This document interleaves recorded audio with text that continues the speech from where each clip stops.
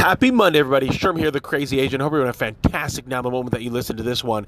Want to be able to go from the context. Last week we talked about leadership by example, and I want to talk about today about leadership when it comes to training and development. I find a lot of times that leaders get frustrated with their employees, with their those that report to them, either directly or indirectly, and they haven't ever given others the opportunity to actually learn a specific skill set, or they haven't set an expectations for the employee, and then they get frustrated, they get angry, they give out poor performance reviews, but they've never actually shown that person how to get things done. And so that's really where you want to come from. The context of training and development is you want to demonstrate, you want to show people first how it's done, demonstrate, and then you want to explain it to people.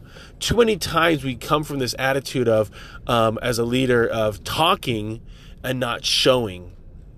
As they say, a picture can speak 1,000 words. What does showing? Probably millions of words.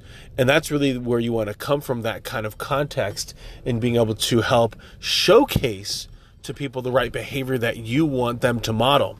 And so when you've demonstrated to somebody, understand that it's going to take them time to be able to learn from this.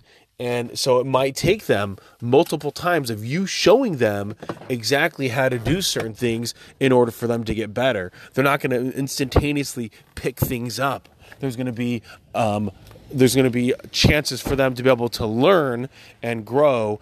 And that's really where it's going to come from, that context of show it to them, explain it to them, have them show it back to you, compliment them when they've done the right behavior, and then show it to them again and explain it to them again. I think a lot of times we want to come from the context of that they know it so well that they're telling it back to us. When it comes to like the vision, the mission, the ambition, the expectations, they know them so well because you're reiterating them by showing it to them, by explaining it to them, by seeing if they're doing it, recognizing when they do it, acknowledging it to them, and then again, going back into that same kind of feed loop method.